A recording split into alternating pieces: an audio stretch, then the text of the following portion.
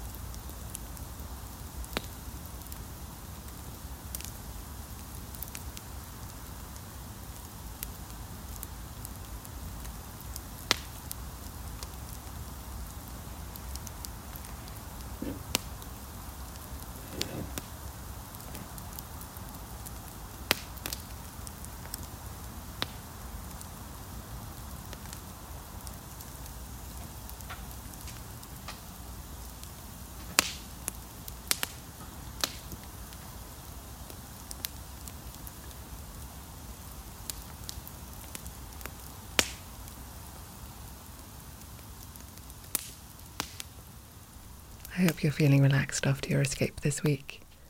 Join me next Friday for another chance to listen to the beautiful sounds of the countryside.